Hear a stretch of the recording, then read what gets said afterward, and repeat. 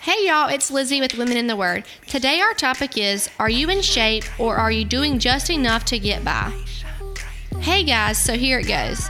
Let's just state the truth. I'm a gym junkie and have a flat-out conniption fit if I don't get to go one day. I'm all about being in shape and being the best me that I can be.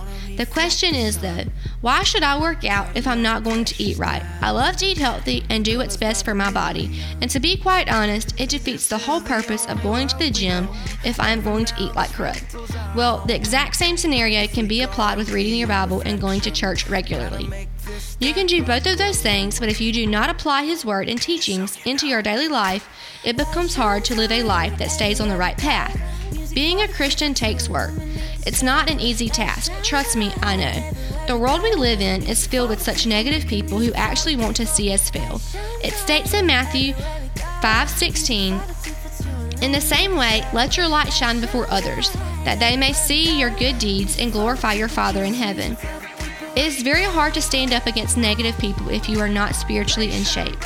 There is no way possible in this lifetime to be an uplifting, positive, loving, and encouraging person without allowing God to live within you.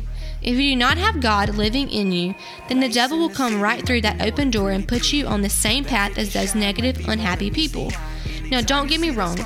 As Christians, we face the devil every day. He tempts me every day of my life. There are tons of good people in this world, but there's just something about a Christian. The light that beams off is so apparent. It's almost impossible to miss. Why? Because what goes in must come out. If you surround yourself with negative, complaining, and whining people that always have problems, then you too will become the same way.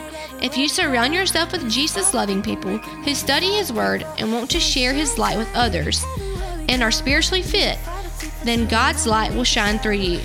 You are what you associate yourself with. Can I get an amen?